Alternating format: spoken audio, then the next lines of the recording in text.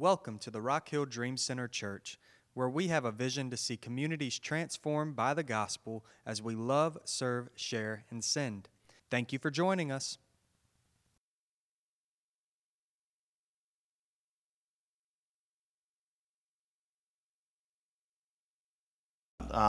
Abraham today. Everybody grew up in Vacation Bible School that where you got to talk about Father Abraham, had many sons and daughters. And maybe you've never heard of the name of Abraham today. You know, it's one of these stories where, you know, it's a true account of the scriptures and what's happened. But I think that, you know, let me start off like this. When you hear Abraham and Sarah, or it was Abram and Sarai, and then it would end up being Abraham and Sarah, what is one big thing that Abraham and Sarah struggled with? Telling the truth. That's one we all struggle with. but they're known also for something that couldn't happen in their life for years. What is that? Couldn't have a child. I hear somebody in the back. Yes, they had. That was one of their big struggles, that they couldn't have a child. And you know, it's easy that God had made a promise or said something that was going to happen in their lives, but they couldn't have a child. And it's so we're gonna hear from what the scripture says about that. And then give me 1 second. Let me get all my little stuff turned on here. So how does that, we're in week 2 of fulfilled, but this is a promise and a prophet. And that's what, you know, Garrett and I were sitting together having coffee about 4 or 5 weeks ago, and he wrote down promises and prophets. So it's a good thing to be able to talk about. Today we're going to start in the book of Genesis, and we're going to preach all the way through to Revelation. Did I get an amen there? 66 books. So hold on. I hope you brought a snack. I'm just kidding.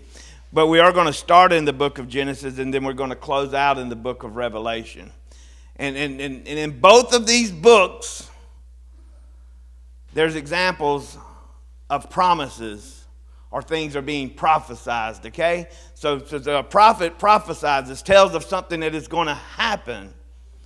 And we have to understand that sometimes things happen in our life too.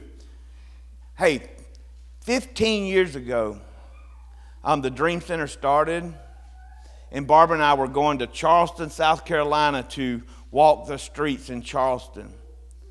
And there was a medical clinic, and it was funded by Seacoast Church, who had a $15 million budget, and they had a fully operational medical clinic, had this mobile eye unit, and man, Barbara and I we said, man, that was great. So we ended up jumping on a plane and going to Phoenix, Arizona, where one of the Barnetts had started a Dream Center in Phoenix. And we're like, oh, hallelujah, there's 5,000 people, and they're all raising their hands, and they do the Spirit is moving, and they're like, oh my goodness, this is wonderful. And I'm like, oh man, we're going to start a Dream Center here. Boy, just praise the God, and look at what's going to happen. And then, boy, we end up going out to Los Angeles, California. Took teams out to Los Angeles. Took 7, 8 people out there. Housed 800 people at the Los Angeles Dream Center. 200 of them were in their addictions program. 100 of them were just ex-military men and women who had post-traumatic stress disorders. It was like, oh my goodness, God, yes, this is what you told me is going to happen. I come back and I'm running around the city telling everybody that a Dream Center is going to happen in the city of Rock Hill. We're going to have a worship center that's going to be dancing. And 15 years later, I look out here and there's 25, 30 people. And I'm like, God, this ain't what you promised. And God has to do a work in my heart. But God, you got churches call me every week. Paul, what's your thoughts on this? How can we help out here? What can you do here? Hey, can you help this family here? Love it. But God, that ain't what I saw. I saw 5,000 people in a worship building and people praising and worshiping and people being housed. And all of a sudden the city's just like, man, we couldn't do it without the Dream Center. You know what? every one of those things are true. People are being housed here every week. People are leaving this church and going and finding churches to plug into. And see, the problem is with me, and what I think we struggle with as human beings sometimes, is that we have this vision of what God has told us, and then we want it in our time, we want it in what we want, and we, like Abraham and Sarah wanted a child was promised to them, and they're like, oh my goodness, if that's going to happen now, I'm pushing 100, my wife's 90, God, why is it not happening the way you told me? And I just want to give y'all hope today. Jim and I are having a talk. Why is this building so ugly? He's like, this is the ugliest building. I was like, do you think a week don't go by that I don't think about how ugly this building is? I was cutting the grass out here Monday like, man, maybe this grass will take the eyes off of the leftover paint on the side of the walls. But if we're not careful, we'll focus on a building and not on the work of the God. I mean, Jim and I both know that, but we still like to have a good-looking building. Garrett's putting cornhole boxes out here because one of the 3,000 people that go drive up and down this road may want to come in here and worship with us because the parking is in the back. It didn't look like what I thought it was going to look like. Barbara and I living in the neighborhood we live in, and we live in the friendliest, nicest, lovingest neighborhood in town. I would be willing to put our neighborhood up against any neighborhood in this room. It's got a few crazy people up in our neighborhood. Can I get amen, Rick Ann? Rick Ann, my neighborhood gossiper, she going to talk about them crazy folk too. Hallelujah. I look at her, I was like, quit that gossiping. Because everybody got a crazy uncle. But it didn't look like what I thought it was going to look like. What I've got to do is y'all need to see me say, it's okay for my plan not to come to be as long as God's plan gets accomplished. That's what we all need to hear today. That we thought we would see something else, and God said, no, that's not going to be it. But how are you going to love and glorify me through that? So if you got your Bibles, turn to Genesis 15, and we're going to read a little bit, and we're going to let the Spirit take over this room, and we might have us a revival today. Who knows? Every one of you might be wanting to go out and start a church after this message. Hallelujah. Father God, we come to you in the mighty name of Jesus Christ. Lord, we pray, Holy Spirit, that first of all, you would grab me, grab my mind, grab my heart. Let me be of you, Lord. Lord, that take away the distractions that have tried to attack me all morning this morning, Lord. Lord God, to let your will be done, Lord. I pray, Father God, Lord, that your Spirit would move in us today. God, that you would just have your way with us. Lord, we thank you, God. You are doing so much mighty and beautiful work at the Dream Center Church. God, every life group, Lord, every outreach center, Father God, Lord, the kids ministry, all the things that you're doing, Lord God, forgive me, Lord, that I can look and say, God, I want to see more. I need to see more. And you just say, well, look at me. I'll be more than you'll ever need. So, Father God, Lord, I pray that you would just move in us today. Let us just grab hold of you and follow you for the rest of our lives. In Christ's name we pray. Amen. All right. So Genesis 15, I'm going to read. I might stop and hit a note, and we're going to run through this thing. So if you know, let me just set it up a little bit. Genesis 15, this is just coming right after Abraham had to go and kind of rescue Lot. Lot was a family member of Abraham's where they had both gotten so big. Abraham looked at Lot and said, hey, we gotten too big. Our shepherds are going to be fighting. Your sheep going to be eating all the grass from our sheep. We need to split up. So he said, Lot, pick wherever you want to go. I'll go the other direction. Lot ends up going away. Lo and behold, some time along, Lot gets in trouble. Abraham has to go and rescue him. He goes and rescues him. And then we come up on this. So Abraham and them had done seen and started to see a lot of the fruits. It seemed like every time Abraham and Sarah would mess up, people would give them half of everything they had and send them on. So I'm just telling you, God's a mighty God and he can do some crazy things. And today we're sitting here in Genesis 15, and Abraham again is starting to feel uneasy because he's not seeing what he wants. And this is the promise to God of Abraham. And it says in verse 1, and I'll read through, sometime later the Lord spoke to Abraham in a vision and said to him, do not be afraid, Abram, for I will protect you and your reward will be great. Verse 2, it says, but Abram replied, O sovereign Lord, what good are all your blessings when I don't even have a son? Since you've given me no children, Eliezer of Damascus, a servant in my household, will inherit all my wealth. You have given me no descendants of my own, so one of my servants will be my heir. Then the Lord said to him, no, your servant will not be your heir, for you will have a son of your own, and who will be your heir? Then the Lord took Abram outside and said to him, look up into the sky and count the stars if you can. That's how many descendants you will have. Just a little side note, talking about a bright and morning star, Revelation 22:16. As God took Abram out there to look into that night sky, Abram was looking at one of the stars that represented Jesus Christ. Think about that. As I read that and as I was studying that, I was like, God took him out there and said, look into the stars. This will be your descendants. And that Jesus would come through the lineage out of Judah, one of the 12 tribes that would start with Abraham and Sarah. Just a good little side note. And it says, and Abram, in verse 6, and Abram believed the Lord, and the Lord counted him as righteous because of his faith. Do y'all remember last week we talked about that we were made right through our faith, that you couldn't have righteousness without a belief? Now look here, this is pretty cool. This is the first time in Scripture, the first time that the word believed is used in the Bible. The first time that the word believed is used in the Bible.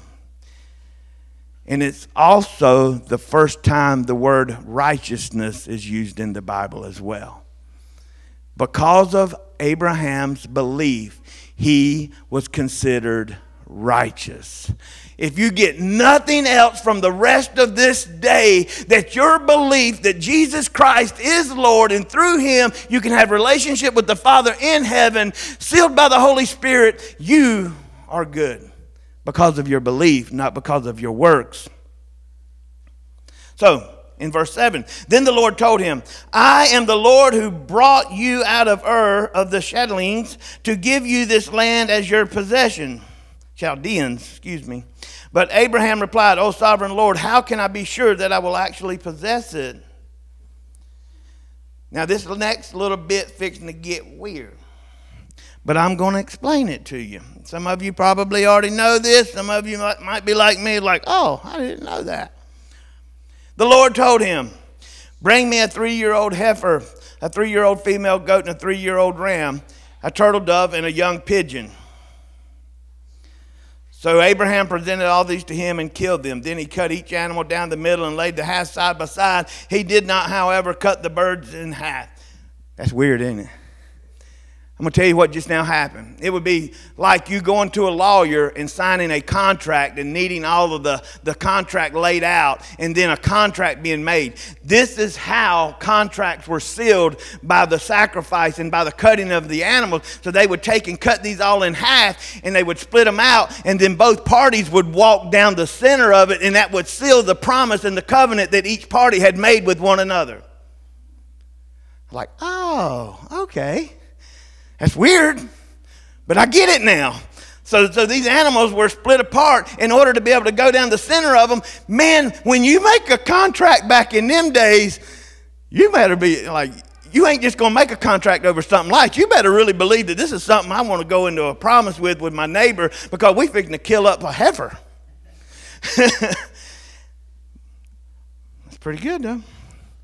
So a contract was made. In 11, it said some vultures swooped down to eat the carcasses, but Abraham chased them away. You mean he did what God told him, but nothing's happening? Abraham's having to run away the vultures. He's having to push back the things that are going to eat the flesh. As the sun was going down, Abraham fell into a deep sleep, and a terrifying darkness came down over him. Then the Lord said to Abram, you can be sure that your descendants will be strangers in a foreign land where they will be oppressed as slaves for 400 years. But I will punish the nation that enslaves them, and in the end, they will come away with great wealth. So God's telling him everything that's going to happen to the Jews, right? He's telling him everything that's going to happen to Israel. As for you, you will die in peace and be buried at a ripe old age. That's always good news from the Lord. So it says, after 4 generations, your descendants will return here to this land, for the sins of the Amorites do not yet warrant their destruction.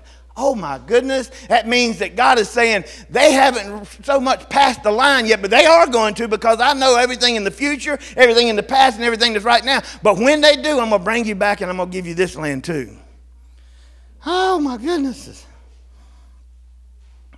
After the sun went down and darkness fell, Abram saw a smoking fire pot and a flaming torch pass between the halves of the carcasses. That was the Lord. God can do and image himself in any way. He was a cloud. He can do whatever he wanted to, but the Lord took and walked in between these carcasses to say, I signed my name. But I want you to notice something here, that the Lord walked between the carcasses, but he did not require Abram to walk between the carcasses. See, in tradition, both parties would have to walk through there. But God said, Abram, you have nothing to offer apart from me. You just sit there and I'm going to give you a promise. I'm going to make a covenant. And I'm telling you right now, Abram, you could do what you want to. You could walk between them. But it's not because of you. It's not because of your works. The only thing that you have to do is believe. Sit still and watch.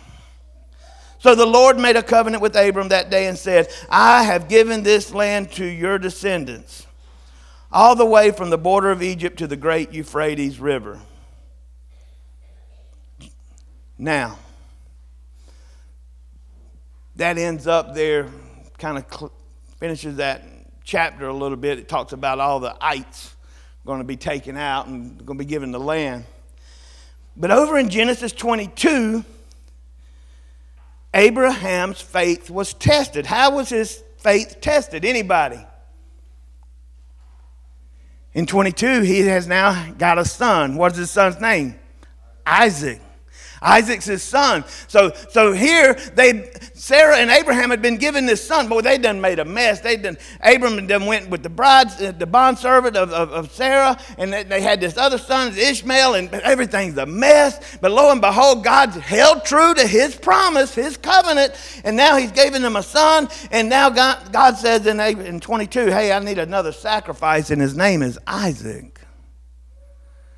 The thing that you wanted, that you thought you had to have in order to be able to do the promise that I told you, I'm going to tell you to go up there and put him on an altar. Then the journey there, Abraham's faith now was sound in the Lord, because he knew that no matter what he did, God was going to hold true to his word. We know how that story ends. Abraham puts Isaac up on the altar, and before he takes and puts the dagger into him, he says, do not touch the boy. There's a ram in the bushes. He goes and gets the ram and offers a sacrifice to the Lord. And that's an exciting, wonderful testimony of who our God is. So now I want you to fast forward. Got to go way forward. We're going to fast forward to the Apostle John. So where was the Apostle John at in the book of Revelation? He was at Patmos, right? He was on the island of Patmos. He was in exile. He was the one last disciple that was sitting there, and he was put in exile on an island, and a revelation came to him. Listen to what. Now, just so that I just want to explain it clearly. So we were in the Old Testament book when we were just now talking about in Genesis. So now we have the New Testament, and that is the coming of the birth of Jesus Christ. And then through Jesus' sinless life, that he comes and makes us a sinless sacrifice, and then he dies and he is risen again. His death was alive, and now he's alive, and he ascended into heaven. So now we're into the New Testament, and now this big movement is happening, and now John is on this island, and God is revealing to him a revelation to the 7 churches. There are 7 major churches, and this letter is a letter for these 7 churches, and I want you to hear what God is saying. So in Revelations 1:12 through 18, it says this. It says, "When I turned to see who was speaking to me, I saw 7 gold lampstands, and standing in the middle of the lampstands was someone like the Son of Man. He was wearing a long robe with a gold sash across his chest. His head and his hair were white like wool, as white as snow. And his eyes were like flames of fire. His feet were like polished bronze refined in a furnace, and his voice thundered like a mighty ocean waves. He held 7 stars in his right hand, and a sharp 2-edged sword came from his mouth. And his face was like the sun in all its brilliance. When I saw him, I fell at his feet as if I were dead. But he laid his right hand on me and said, 'Don't be afraid. I am the first and the last. I am the living one. I died, but look, I am alive forever and ever, and I hold the keys of death and the grave.'" What just happened there? Now all of a sudden, John is having this vision. John is sitting there, and he is just broken down, and he is messed up, and he has this vision. This is the vision of Jesus now, not Jesus the man walking the earth in the flesh, but God in the Trinity, the 3 in 1. The eyes are like fire. But in all of that, he lays his hand on his head and, "Do not be afraid. Yes, I died, but I come back again." See, that takes and solidifies every one of the promises that we as Christians read about. Sometimes we say, well, is Jesus coming back? Do I have salvation? Yes, because of your belief, you are made righteous. And we should learn and grow from this, that sometimes just because it's not looking like we thought it was going to look, that doesn't mean God was taken by surprise and knocked off of his throne, and that our faith and our salvation is compromised. Listen here at Revelation 19. And I didn't read the entire chapter because there was so much scripture here, but I would encourage you to go back and read Revelation 19 this week in your quiet time. And it says, "After this, I heard what sounded like a vast crowd in heaven shouting, 'Praise the Lord, salvation and glory and power belong to our God. His judgments are true and just. He has punished the great prostitute who corrupted the earth with her immorality.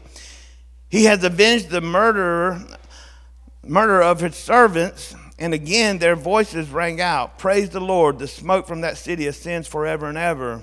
That's the first 3 verses of Revelation 19. So basically, all of God's work is coming into action. All of God's church has been taken away from the pain and the hurt. And now the church is reveling and rejoicing at what is happening. Now listen at 20 and 21. "And the beast was captured with him, the false prophet who did mighty miracles on behalf of the beast, miracles that deceived all who had accepted the mark of the beast and who worshipped his statue. Both the beast and his false prophet were thrown alive into the fiery lake of burning sulfur. Their entire army was killed by the sharp sword that came from the mouth of the one riding the white horse. And the vultures are all gorged themselves on the dead bodies." Revelation 19, 20, 21. What happened there? See, I didn't read the middle of this, but in the middle of this, there's going to be a piece of scripture where it says, "And Jesus is coming back, and he's sitting on a white horse. And on this white horse, he is sitting there in a robe that is drenched in blood. And that his eyes are of fire. And behind him are heaven's armies, that they are in white robes." Church, this is a prophecy, this is a promise that we have yet to see. The one I read before, we know has its history. It's still as important, but it is part of history. What I just read is something that is going to happen. Now, I want you to wrap your minds around that again.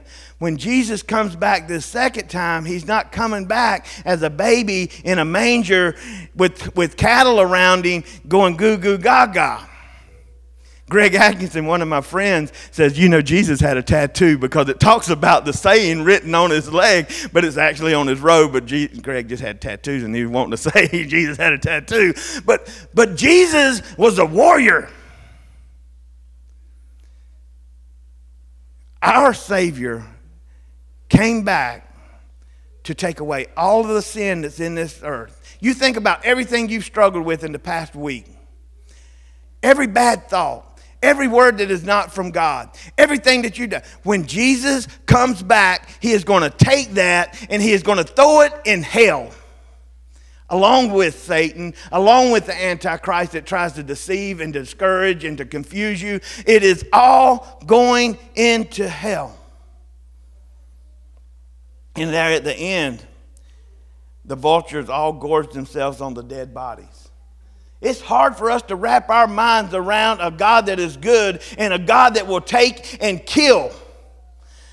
But individuals that have rebelled and have nothing to want to do with our God will be taken out. That is the enemy of the world. And I don't preach a lot about hell and heaven. I don't talk about the hell part. I talk a lot about the heaven part. But we need to hear about the hell part, because it is just as real as heaven. And if you deny him here on earth, he will deny you in heaven. And our children need to know that. They don't need to be taught some false theology in a college that costs $100,000 to go to, so that they spend 30 years of their life confused. We, the church, have to clearly say, yes, there is darkness in this world, but we have a Lord who is coming back. His name is Jesus. Why do we believe that? Because it is a promise that God made. Just like the promise that God made to Abraham that he would be the father of many nations, that as many as the stars as you could count.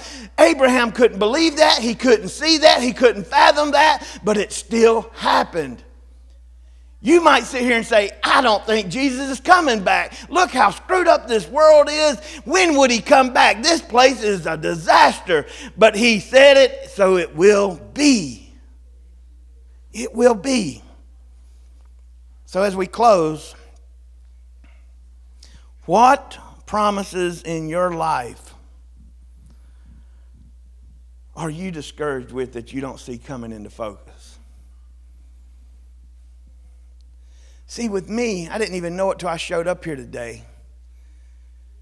But if I'm not very careful, I try to take my vision and God's vision and blend them together for a hybrid, and I want my vision to supersede God's vision. And I can get discouraged when it doesn't look like I thought it was going to look like.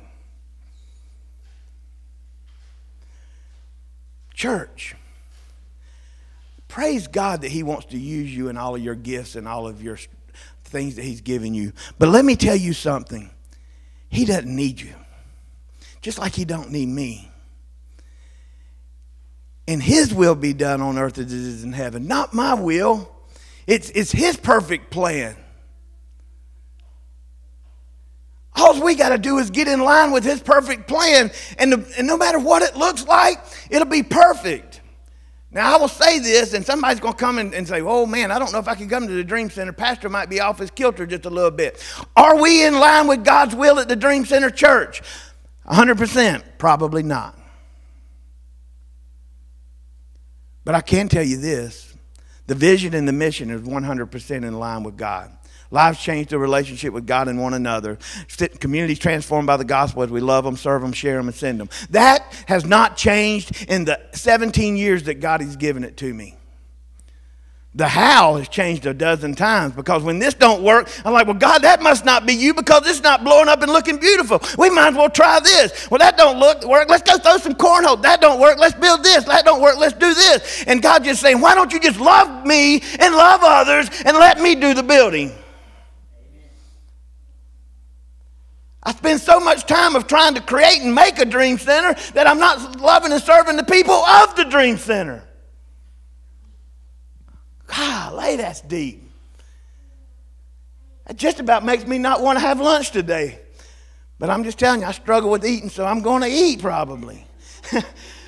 But you got to wrap your mind around that. Because if we love our neighbors like Jim and Susie has loved their neighbors as they've shot me pictures of people that I have never met in my life, but they are getting to hear the gospel. They are getting to understand that God loves them, and they will somehow be in heaven, and I'll meet them maybe for my first time. Well, hallelujah, God has got his glory, because every household, every community is getting to hear the gospel as we love them, serve them, share them, and send them. Who cares if they come here on a Sunday morning to sing to God, as long as they're somewhere singing to God?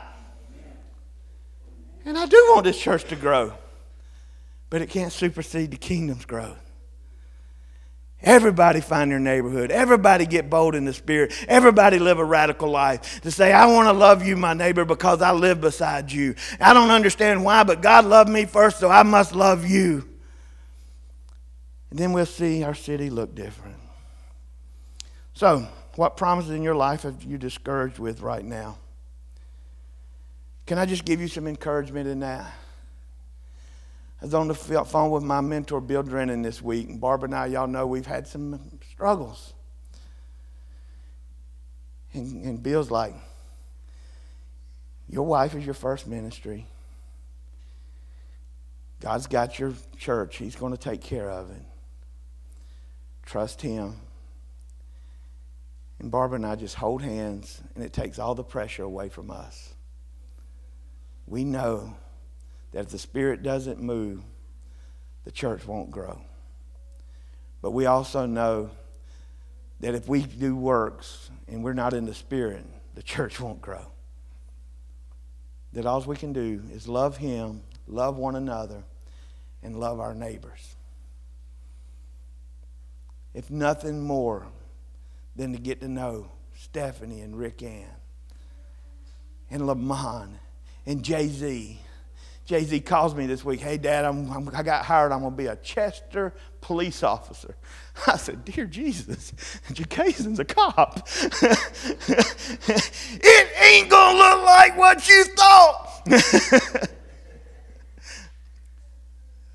I'm telling you right now, we can build great big buildings, and Lord help, we might one day. But that doesn't determine if we're successful or not. It's by the people that hear the gospel. And it's up to the Holy Spirit to let them respond.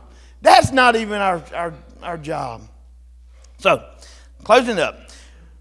I love my Jay-Z. And Jay-Z, if you hear this on audio, I'm proud of you. You're going to be a good cop. But I didn't see it 15 years ago. But you're going to be a good cop. So, we can trust God that through the blood of his son, Jesus Christ, we will live forever. That's what you need to hear today. You can trust God that if you believe, you are made righteous. And through your belief, that because of the blood of Jesus Christ, you will live forever.